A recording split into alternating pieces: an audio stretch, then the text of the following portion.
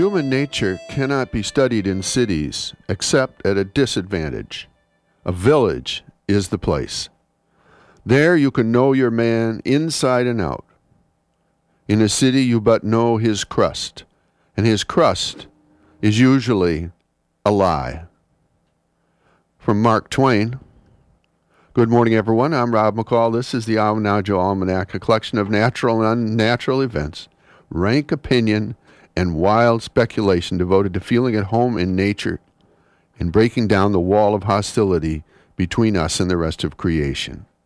And this is the Almanac for the first quarter of the Wolf Moon, January 22nd to 29th, 2010. Here's some natural events for this quarter moon. In small towns, we greet each other, even in passing. You know the drive-by wave, one finger off the steering wheel, the basic greeting, 2 or 3 fingers raised, signifying more familiarity. The whole hand wave is reserved for close friends or family, or those to whom we owe money or favors. On the street, we speak when we pass someone. To not speak means you're either from out of town or you're not on speaking terms. Maybe you remember Crocodile Dundee, straight from the outback to the streets of Manhattan, greeting everyone there with a cheerful good day while they either ignored him or scowled at him. Small town people understand this. In villages, it's common knowledge that everyone knows everyone else's business. We rejoice when our neighbors rejoice, and we weep when our neighbors weep. When someone accomplishes something, everyone knows about it. It often shows up in the local paper. Did you make the honor roll or get a big promotion or hike the Appalachian Trail? We know, and we congratulate you. Did you lose a loved one? We know, and we bring covered dishes and flowers to your house, and we show up at the memorial service. There is more, of course. Did you get busted for speeding or worse? It shows up on the police blotter. Did you neglect to pay your taxes? It shows up in the town report. Did you cheat on your wife? Did you act foolish at town meeting or the pub?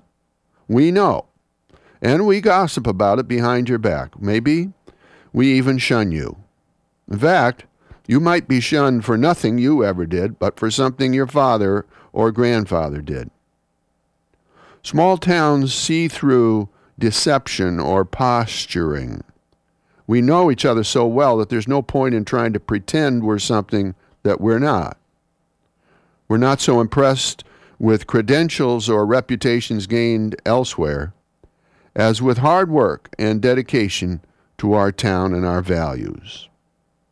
There's a healthy conservatism about small town life that honors the past. After all, the village is the cradle of human society. The earliest cities appeared about 6,000 years ago, but evidence of villages dates back nearly 20,000 years, and there were doubtless thousands of villages ages before that. This means we've had far more experience living in villages than in cities, and we've learned the essentials of social survival on this scale from long, hard experience. So a certain amount of conservatism is healthy in preserving this hard-earned wisdom passed down for thousands of years.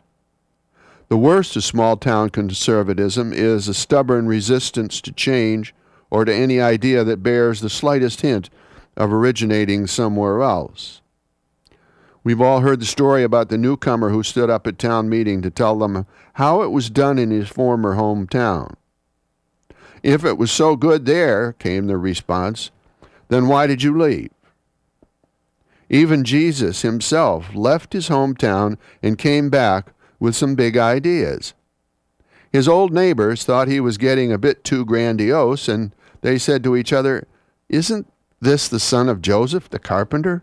Don't we know his family?" And Jesus left town muttering, "A prophet is not without honor, except in his own country and with his own people."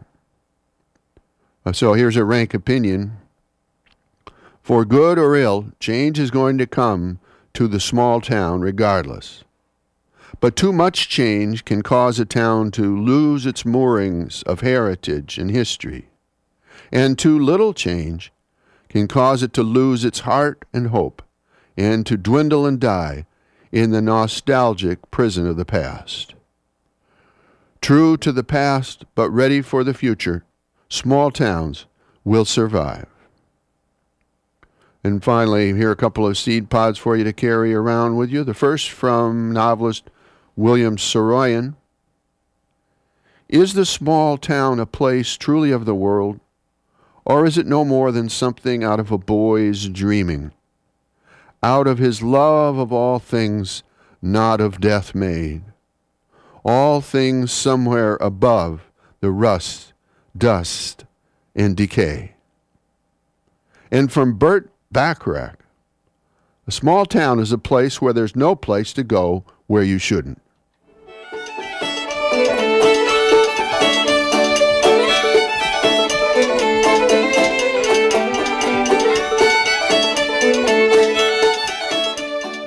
Well, that's the almanac for this quarter moon, but don't take it from me.